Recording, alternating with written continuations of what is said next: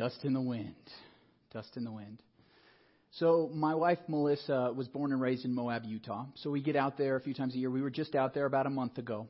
And whenever we're there, when we go to church, the church that she went to her whole life, that the two of us got married in, there's a guy that I always like to talk to. His name's Robbie. And I like talking with Robbie because Robbie is an EMT who works at Canyonlands National Park. And I think that's a really interesting place. If you know anything about Canyonlands, that's where the movie 127 Hours, that story takes place. You ever heard of that story where Aaron Ralston got his arm trapped under a boulder and had to saw it off with a dull pocket knife, and he survived 127 hours trapped there? Yeah. So you can imagine being an EMT there at that park is pretty adventuresome, right? So I literally went up to him and I said, "Tell me about your latest adventure." And he said, "I got one for you. I got a great story." I was like, "Awesome. I want to hear it, Robbie." And he said, "Well, recently we had this guy who was going base jumping. You guys know about base jumping? You jump off a cliff.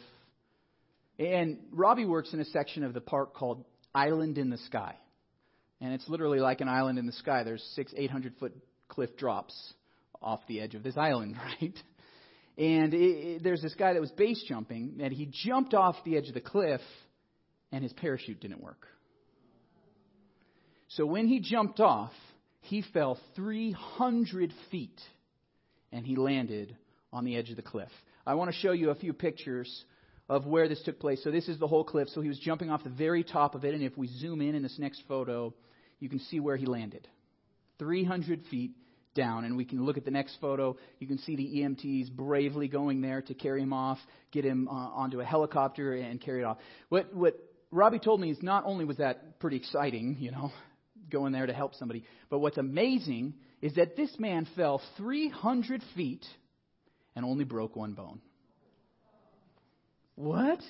How does that happen? He broke his leg, and that was it. He was fine. He never even lost consciousness, Robbie said.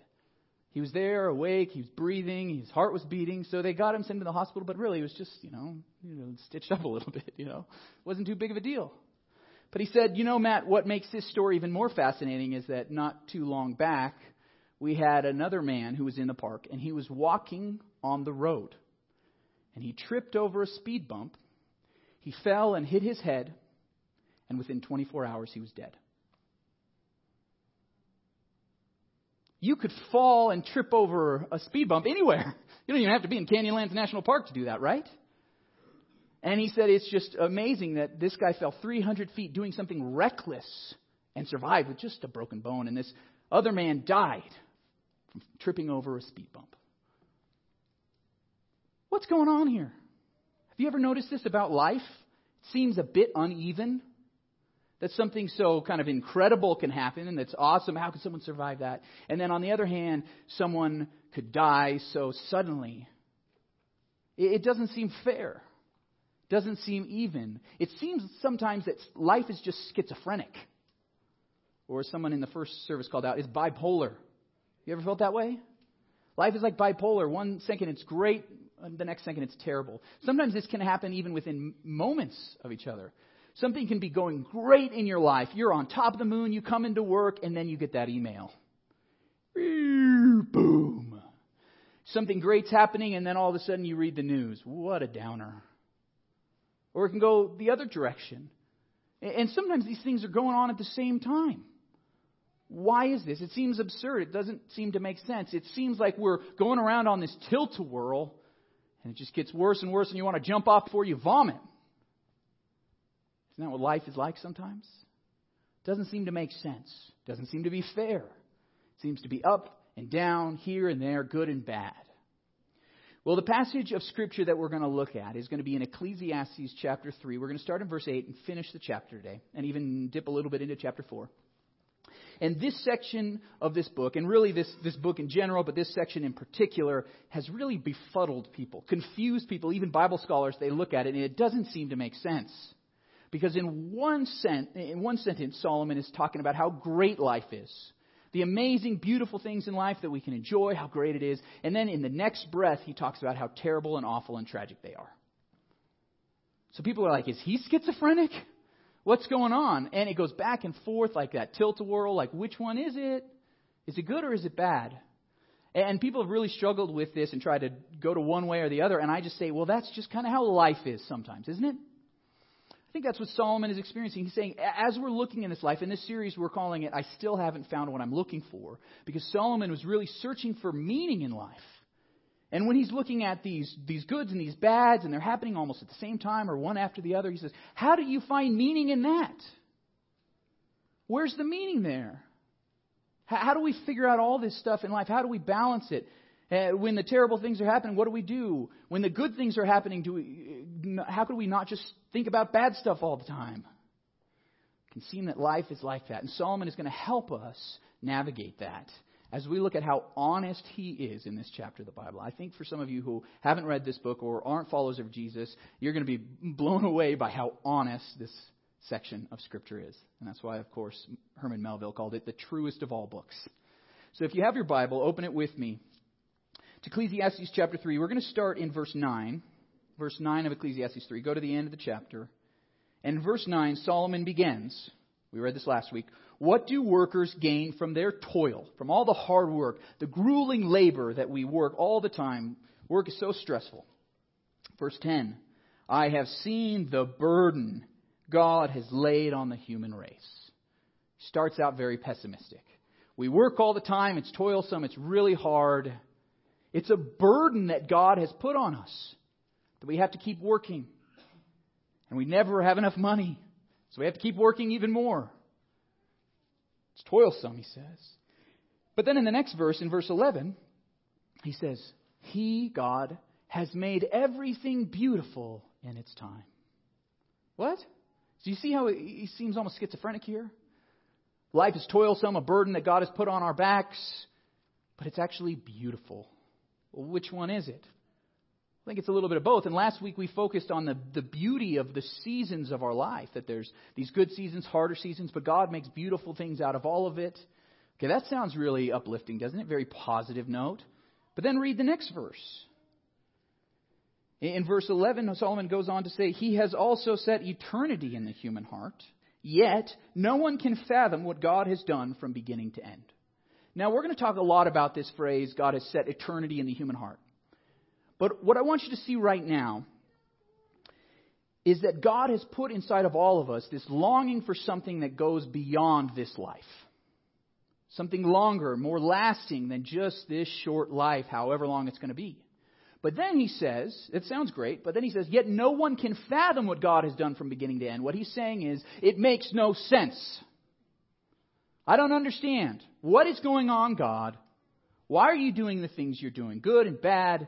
They're all happening sometimes at the same time. What's going on here? We want something better. We long for something better, and yet we're not given the something better, it seems like. See how Solomon's kind of going back and forth in this passage? Good, then bad, then good. One after the other. And this is a really interesting phrase, that God has set eternity in the human heart. I believe that deep down inside of every single human being, there is this longing for something that lasts beyond this life. That yearning for something better. We're going to talk about that a lot today.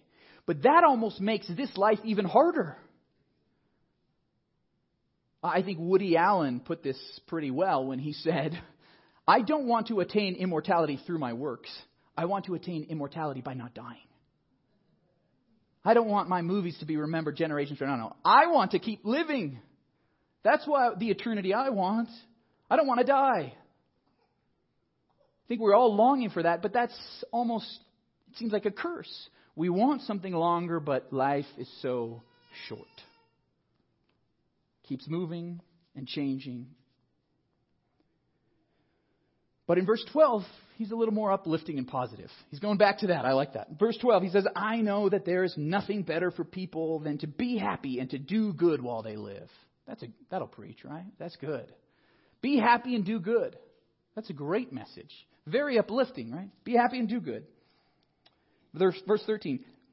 That each of them may eat and drink and find satisfaction in all their toil. This is the gift of God. I know that everything God does will endure forever. Nothing can be added to it and taken from it. God does it so that people will fear Him. Well, that sounds very good, doesn't it? God has even given you food to eat, drink to drink. Even when you're working hard, it feels like toil, but then you do something and you stand back and say, wow, look what I have made. Look what I've accomplished. That's a good feeling, isn't it? God had given us lots of good things. So now we'll just enjoy life. I know you're longing for something better, but just enjoy life. This is a very uplifting part of the message, isn't it? So some people kind of look at this and say, oh yeah, this is very positive. No, that Solomon is saying, and there's some very positive things. Now, sadly, many Christians, think that God doesn't want you to be happy. But it doesn't make any sense. Because here we read that the food that we eat, the drink that we drink, the satisfaction we get from our labor is a gift from God. Now, I just want you to imagine something for a second. Those of you who are parents know what I'm talking about. Imagine a father gives his son a new bicycle. I just want you to be happy this summer and ride this bicycle around. Some of you kids are like, yeah, Dad. Elbowing, right? I want that new bike. Now imagine the kid getting that bike and saying, Dad, I love you so much that I'm not going to enjoy this bicycle. I'm going to refrain from riding this bike because I want to show you how dedicated I am in my love for you. That doesn't make any sense, does it? Yet somehow this is what Christians think that God wants. Like He gives us good things. Well, don't enjoy it though. Then you'll be more holy. No. Actually God wants you to enjoy the good things. To eat, to drink, to have a good time. To find satisfaction in your joy. That's a good part of life. And that sounds pretty good, right? I like that high note. Too bad Solomon doesn't end there, does he? He goes on in verse 15. Whatever is has already been, and what will be has been before, and God will call the past into account. So he's saying, hey, this is the tilt-a-whirl. Good and then bad. We're swinging back and forth, he's saying. But then in verse 16 he says, and I saw something else under the sun. In the place of judgment, wickedness was there. In the place of justice, wickedness was there. Now, when he says in the place of judgment, he's talking about a good judgment. Now, if you've ever been wronged or an injustice has been done against you, you want a lawyer or a judge to step in and make things right, to bring punishment to those who have done wrong. That's what he's saying. We want a good judgment. We long for it. We want justice to be done. And what Solomon is saying, I look, and instead of judgment, instead of justice, I see wickedness. I see sin and wrongdoing. Instead of seeing the judge who should be impartial, instead he's accepting bribes. And seems very biased. Don't we see this in our own culture? You see the government who's supposed to be fair and do things right, and they're doing things unfairly. You see college admissions departments who are supposed to be fair and let everyone in a fair manner, and they're taking bribes. The people in the place of judgment, in the place of justice, are committing wickedness. We see it in our world, don't we? Again and again and again. Solomon says, this is what life is like. I mean, there's even some worse ones in the news that have really been bothering me about, like Boy Scouts of America. You've seen some of these stories? That there's some 7,000 child molesters and pedophiles who were accused by kids in the Boy Scouts over a span of about 50 years. That the Boy Scouts didn't report to the authorities. Just kind of swept it under the rug, acted like it didn't happen. Some of these perpetrators then would move to another troop. They did nothing about it. The people that were supposed to protect our children were allowing injustice and sin and wickedness to occur. Or in the Roman Catholic Church, and I'm not trying to just point out institutions, but these are some of the ones that are in the news right now, right? It can be any institution.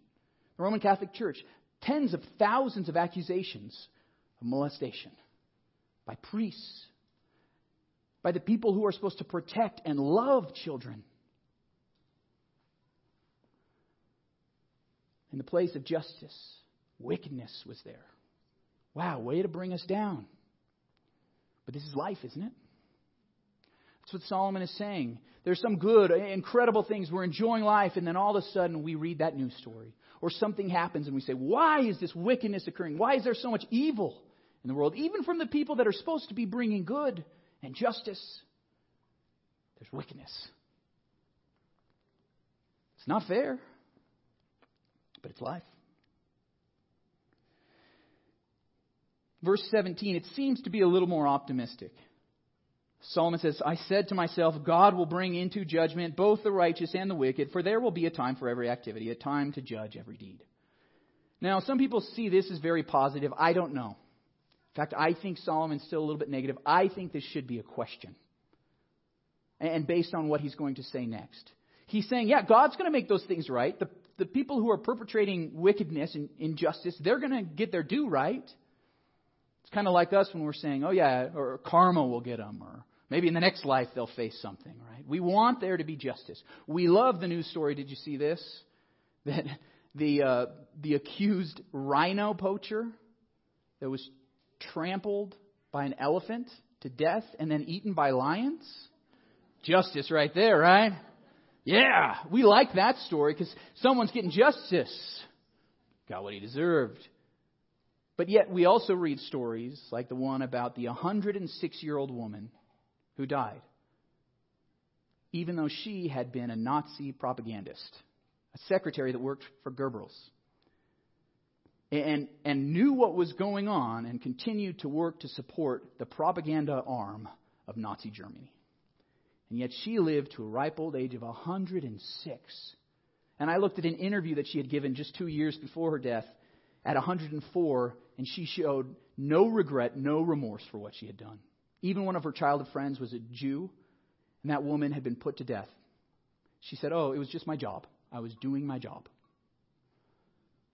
How could someone like that get to live to 106? Doesn't seem fair, does it? Where's the justice for that woman? Where's the justice for all the dead in the Holocaust? Life sometimes is bleak, and that's why I think Solomon is asking a question mark, especially because of what he says next. In verse 18 he says, I also said to myself, as for humans, God tests them so that they may see that they are like the animals. Surely the fate of human beings is like that of the animals. The same fate awaits them both. As one dies, so dies the other. All have the same breath. Humans have no advantage over animals. Everything is meaningless. Real optimistic. Verse 20, all go to the same place. All come from dust, and to dust all return. Who knows if the human spirit rises upward, and if the spirit of the animal goes down to the earth? People struggle with this because they're saying, is Solomon teaching us? Is the Bible teaching us that the same thing happens to animals and human beings? That we're all just going to die and be dust? All we are is dust in the wind? Is that what the Bible's teaching? But what I think Solomon is saying is, if you look at just our life, if you look at our human lenses, right? You look at the world around us, we don't know what's going to happen, right?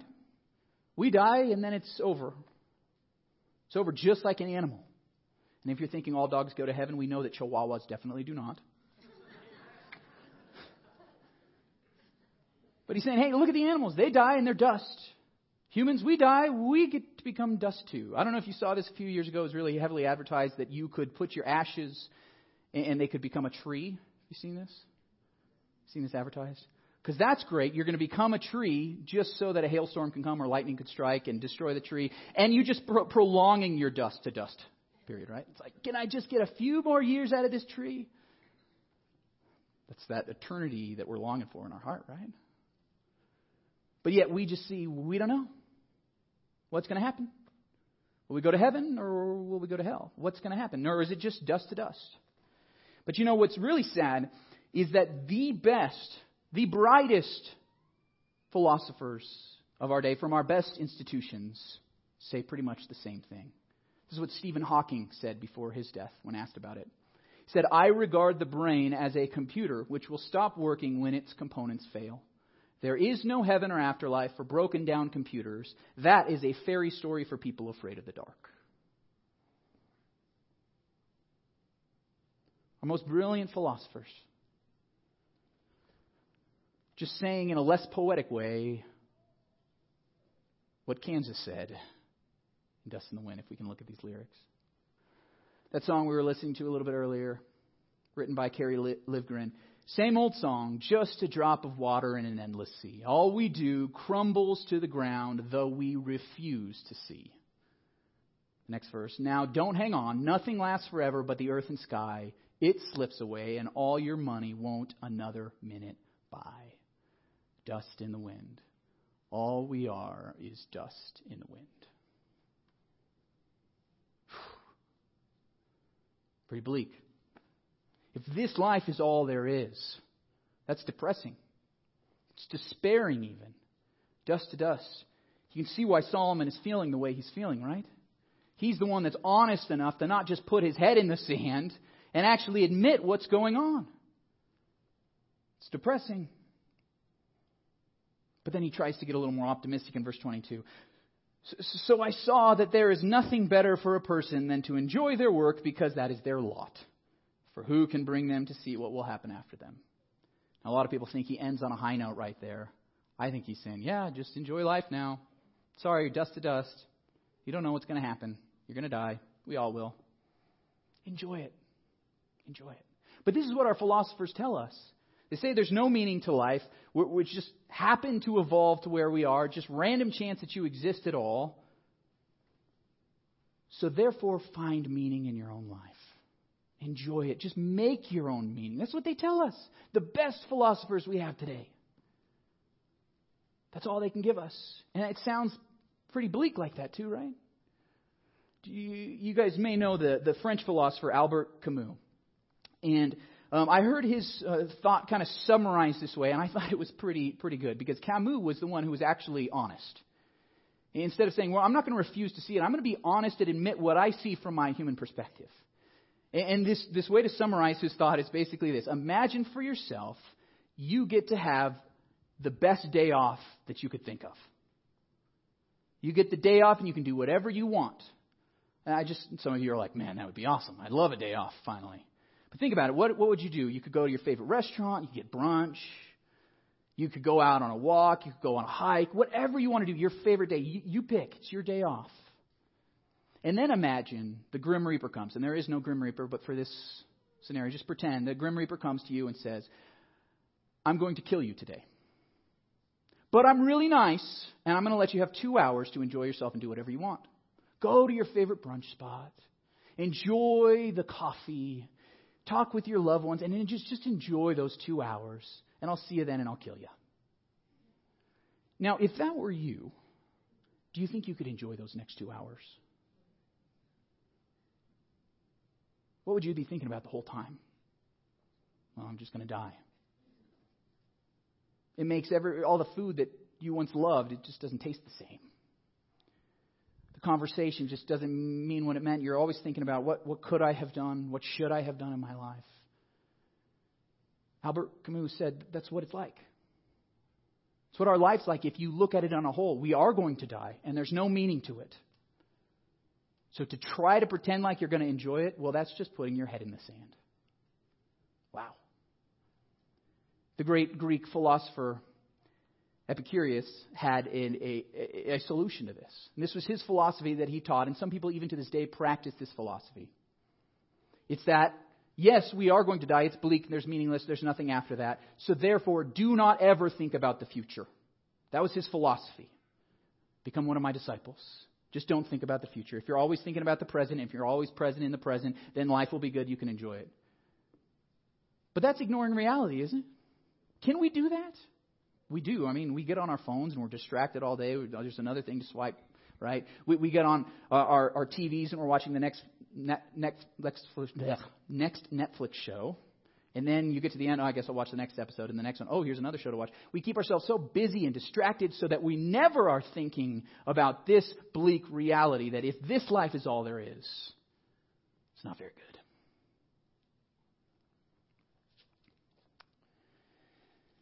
To make things even worse, I'm just going to jump for a second into chapter 4.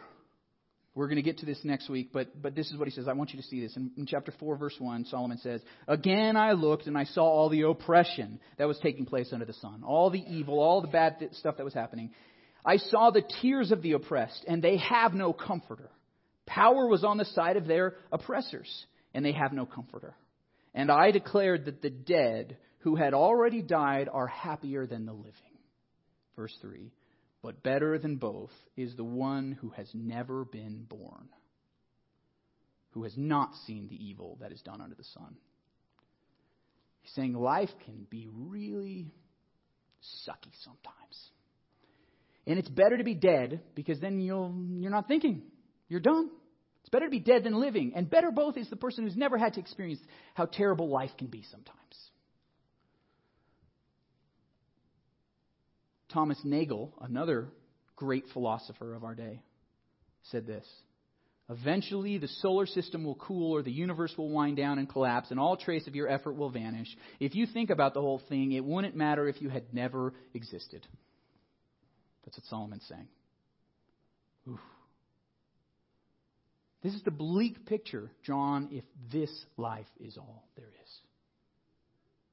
Especially because we long for something more, don't we? We long for something better. We long for justice to be done when there's injustice, for brokenness to be restored, for the people that are lost to be found. We long for something more. But this is what this passage, I think, is telling us. It's that earth without heaven is hell. Earth without heaven is hell. That's what Solomon's saying. Yeah, there's good things. There's some great things. But there's so much bad and evil in our world, it seems like hell. And I'm not saying it's literally hell. There is a literal hell. But what I'm saying is that earth, if you just look at this life, if there's nothing beyond this life, then that's bleak. It's a depressing, despairing existence. And I think as more and more people in our society move away from faith, I think this explains things like the fact that more and more people every year are dying deaths of despair. Have you heard this term before? Deaths of despair. These are people that have either taken their own life or because of alcohol or drugs have died. And I think those go hand in hand. I think they're right, these deaths of despair. There's now over 150,000 of these a year in our society. And because of that, for over the last 2 years, for the first time in all of Western civilization, life expectancy in our country has gone down, shortened. And the people with alcohol and drug addiction, like I've talked about, there's been studies that show that 90% of alcoholics say that their life is utterly meaningless, and 100% of drug-addicted people say the same thing. They're experiencing this. Earth without heaven is hell. It's hell. It feels like hell. When is it going to get better? I want to tell you about another guy, Roy Sullivan. He's famous. He's in the World Records book, Guinness Book of World Records, because Roy Sullivan, a Virginia man, was struck by lightning 7 times and survived. Pretty incredible, right? 7 times over 25 years and survived every single lightning strike. If lightning doesn't strike twice, think about the probabilities of that. I think it's somewhere in the range of 1.5 times 10 to the 25 chance of happening. And I don't know much about math, but I know that's probably a big number. Right? That's very unlikely. This man is extremely, extremely lucky to get struck by lightning that many times. But did you know that he went and shot himself? Not because of damage caused by the lightning, but because of a jilted lover. His life was too hard. The luckiest man maybe ever to live thought life wasn't worth living. What? But he could feel the existential despair. He could feel that his life without heaven was hell. But did you notice in my big idea I said without heaven? I think that's the key here. Life without heaven is hell. But what if there is a heaven? What if this life isn't all there is? What if there's more? And I think that eternal longing that God has put in every single one of our hearts points to there being more. I'll never forget, and I've told this story before, but I'll never forget sitting next to this woman's bedside. Her name was Cindy, and Cindy was dying of a brain tumor. Cindy had 2 young daughters that were still at home in elementary school. Cindy had this inoperable terminal brain tumor. She knew that it was only a matter of time before she died. And when I went to go visit her in her house for the first time, on the television when we went in there was the news. And the news was telling about a story in Syria where the Syrian government had gassed their own citizens, killing hundreds of children. She saw that. She was feeling what she was feeling. And she said to me, she was not a believer at the time. She said to me, there has got to be some place better than this. She knew it. There's got to be something better. There's got to be more than this life because it seems so awful at times. Yeah, there's good. She enjoyed her kids, but then this terminal cancer comes. How do you put them all together? But she had a longing, and I think that longing was put in her heart because of God. Because God said there is more than this life. And I believe that that longing actually points us forward to the fact that there is life after this. C.S. Lewis would say that. He said that longing that every single one of us feels, even though we might not talk about it. That nostalgia for a time that maybe never even existed in our lives. This longing for something better that we feel like disconnected from, and we just want to be connected to it. C.S. Lewis says that actually shows us that there probably is something. Because he said, think about it. Every other desire in your life has a fulfillment. If a baby is hungry, he says, then there's milk to feed the baby. If a duckling wants to swim, there's water. If a man wants to have sex, well, there's sex. C.S. Lewis says, well, for every desire in this life, there is a satisfaction except for that one. This longing for something better that could never happen in this life. C.S. Lewis says that the best explanation for that is that there is something that maybe we were not created for this world alone. G.K. Chesterton, one of Lewis's friends, wrote this.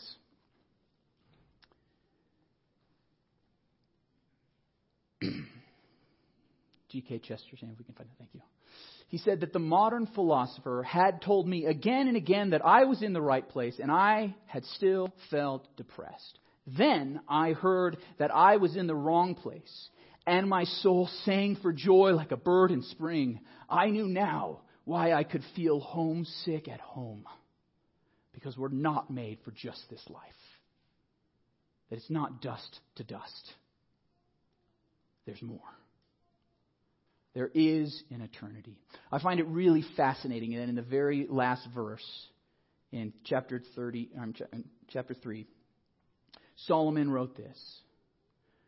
For who can bring them, us humans, who can bring them to see what will happen after them? That's the real question. Who's going to show us what's going to happen after death?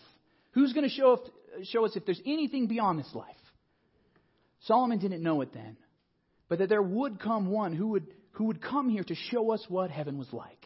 The man, Jesus Christ. See, it says in John chapter 1 that Jesus came from heaven, from glory. That Jesus was the eternal Son of God who had been with God from the beginning.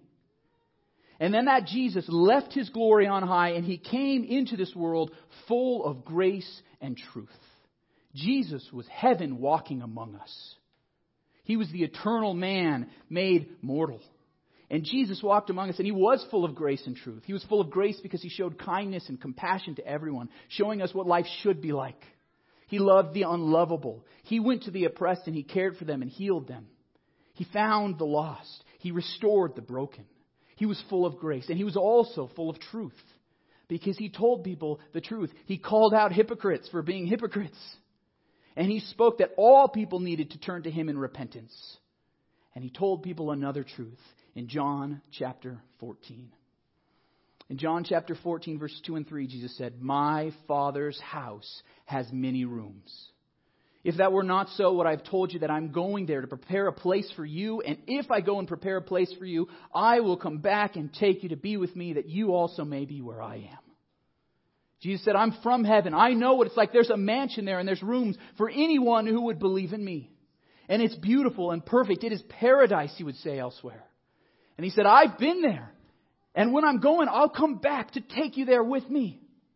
Jesus was the one that Solomon was longing for. Who can show us what's going to happen after this life? Well, Jesus came and said, I will tell you. I will show you what heaven is like. And then Jesus said this. You want to know the way? When His disciples asked Him, you want to know how to get there? In verse 6, He said, I am the way and the truth and the life. No one comes to the Father except through me. You want to know what's going to happen afterwards? I'll tell you, and then I will show you. I will bring you there because I am the way, the only way. Believe in me, and you will have eternal life with me in paradise. It's a pretty incredible claim, isn't it? So why should we listen to His claim? Well, because Jesus would make another claim. That He would die and that 3 days later He would rise from the dead. And then He pulled it off. And if He did that, then we should probably listen to everything else He said about heaven, right? because he might know a thing or two. See, what happened on the cross when Jesus died was that eternity was killed. That heaven went to hell and suffered hell on our account. The eternal man died on our behalf. Jesus, who had done nothing wrong, who was perfect, just like heaven. He lived that perfect life, and he died, even though he was beaten, he was tortured, he was crucified, he was executed, even though he had done nothing wrong. But then on the third day, he rose from the dead to show us that there is life after this one. That there is this proof that there can be resurrection. And Jesus came in this new body. It was similar to his old one because it had the scars from his hands. But yet it was an immortal body that he lived in and appeared to over 500 people over a span of 40 days before he ascended into heaven. Where he is there right now in that same new immortal body, waiting to bring all who believe in him and have died to be with him there. That's pretty incredible. And we know that because he rose from the dead, all his claims, we should probably listen to them. He probably was the man who came from heaven who could show us what happens after this life. That we are not just dust to dust, but we can be eternal with him. Now, I shared some of the lyrics from Dust in the Wind, and it's a bleak song, isn't it? All we are is dust in the wind. But the author of that song, Carrie Livgren, had a bigger story to tell after he wrote that song. And I want to show you this story right now in this video. Both of my grandmothers and our family's best friend all died the same week. So at the age of 9, and of course kids think they're eternal, dying is something that happens to people on TV. And suddenly I was confronted with grieving and weeping and death. So with that in mind, I kind of set a goal in my life, and I had these two parallel goals. One was to make it big as a rock star, and the other was find out what life's all, and the meaning of life, The dream of being a rock star slowly, very slowly, began to come true. And it kind of took precedence, and I got all caught up in that experience. And for a young guy to get to a point where everything that this world tells you go after, money, fame, fortune, success, girls, it was all handed to us on a platter. And that was an incredibly destructive thing. It was not at all, a huge bubble popped. And it created a crisis where my other goal suddenly came to the forefront. I carried around a suitcase that the roadies affectionately called the library. It was full of books. It must have weighed 150 pounds. Every kind of religious book you could imagine. I went through all the major religions of the world, all the minor ones. I was scraping the bottom of the barrel. I was into religions nobody ever heard of. But I got to tell you, I did not want to become a Christian. And we happened to meet up with another band that was, they were our opening act, called Louisiana's LaRue. And their lead guitar player had long blonde hair. I had long blonde hair. He was the lead player. I was the lead player. I was the main songwriter. He was the main songwriter. We hit it off right away. Well, then I found out he was deeply into spiritual things. And much to my disappointment, I found out he was a Christian. So I'm sitting in the back of this bus, and he's reading to me stuff out of the Bible. So I'm debating with him. But when he read me something out of the Bible, it was like he was sticking a dagger in my heart. And it began to eat away at me. And way down somewhere, I knew this was truth. And I tell people the experience was like if you're in a barrel and you're going down the Niagara River, and you're out in the middle of the river, and the falls is coming up, and you can hear the roar, you can feel the spray, and you know you're going over it, but you don't want to, but you can't fight the current. Well, that's what it felt like. I was coming toward this huge event that I really didn't want to happen. So we split up. He gave me a Bible and a little book by Hal Lindsey called The Liberation of Planet Earth.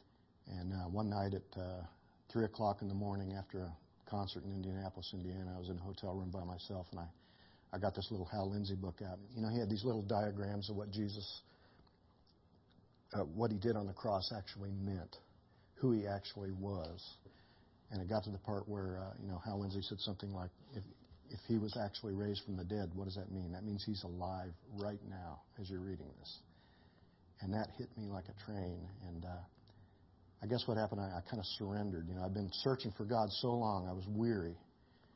Didn't want to be a Christian, but I got on my knees and I surrendered. And I said, if this is true, then I don't care if I don't like it. I want the truth. And at that moment, I became somebody different. Totally changed me. Fulfilled. I knew everything I'd ever been looking for had been found. Pretty incredible, right? After, writing Dust in the Wind, and then he became a follower of Jesus, he decided to write his own, new album. It was a solo album. And on that album, there's a song called Just One Way. And these are the words to that song. You can pull that up, Wes. It says, all my life I looked for something real. Place to place I wandered restlessly. I just needed something I could feel. And when I found the truth, it set me free. Just one way, just one way, just one way. From the dark to the light, there's just one way. It's echoing the words of Jesus, right? I am the way, the truth, and the life. No one comes to the Father except through me. Gary Livgren found that, and I hope that you will find that as well. Because there are not many paths up the same mountain. Jesus basically said there's a whole bunch of different mountains, and only one of them will take you to where you want to go. Only one of them will take you to eternity, to heaven. And Jesus said, I am the way. I am the way. There is no other way. You've got to put your faith in me. Now, we all have that homesickness, that longing for heaven. And I want you to embrace that, to go after that. Even if you're saying, I don't want to be a follower of Jesus. But it doesn't matter if it's the truth. You've got to believe it. And you've got to accept the offer that Jesus has for you. That if you turn to Him in faith and repentance, that He says eternal life is yours. It's a gift if you accept it. Now that's an incredible offer. But it's a choice that we all have to make. C.S. Lewis would write a book called The Great Divorce, a really interesting analogy of heaven and hell. But in the preface to that book, he said something interesting. He said, I think earth, if chosen instead of heaven, will turn out to have been all along only a region in hell. And earth, if put second to heaven, to have been from the beginning a part of heaven itself. See, earth without heaven is hell. But if we believe in Jesus Christ, the way to heaven, it makes this earth, this life better. All the hardships that are happening, we know that all the brokenness will one day be restored. We know that those are hurts, are the injustices that are happening. There will be justice. There will be healing. There will be no more sickness, sorrow, pain, or death. That this life can't be all there is. There is something better, something more in the next life. We know that. And that's why this earth could feel like hell, or it could be your path to heaven itself. And I want that for you, but you have to choose it. So I want to challenge you today, if you are a follower of Jesus, I want you to think about heaven, to strive for heaven, to ask God in that longing to make this life better, because you'll know even in the hardship there can be beauty out of it, like we talked last week. Because heaven is coming. And if you're not a follower of Jesus, but you're ready today, maybe today is the day to make the decision. To fill that eternal hole in your heart with the eternal life that only Jesus offers. Would you please bow your heads with me? Lord God, I pray for all of us. We long for something better, something more. Sometimes this life seems so awful, so terrible. There's the ups and downs, the goods and the bads. Sometimes the bads just keep getting worse. But Lord God, we are longing for heaven. We're longing for the day that you will make it new again. And that you'll help us even in this life to not just persevere, but to make life better, to serve others and love others, bringing your heaven down here to earth. And Lord God, right now, I'm praying for those who have never made the decision yet. So I want to do something with everybody's heads bowed and eyes closed. If you're a follower of Jesus, I want you to start praying for the people here that have not made the decision yet. Not only here in this place, but maybe watching online. Let's pray for their hearts. But if you're here and you're saying, Matt, I long for that I want eternal life. I want Jesus' salvation. If that's you and you're ready to make a decision today, would you please raise your hand? Praise God. Awesome. I want to just lead you in a prayer right now. And you could say this prayer silently to yourself. God, I long for more. I long for eternal life. I confess I'm a sinner. And I ask you to forgive me of my sins. God, I accept your offer of forgiveness and eternal life. Lord, thank you for saving me. And God, help me to follow you all the days of my life. Amen. Amen. Now, if you made that decision for the first time today, we're going to have some people in the back. We have these special blue bags we want to give you. There's some books in there. We just want to give you a gift. And then what we're going to do right now is we're just going to praise God. We're going to respond in worship to that eternal God, with the eternal hearts now. And then we're going to take communion together as we remember what Jesus did for us on the cross. So would you please stand and we remember the one who came down from heaven for us.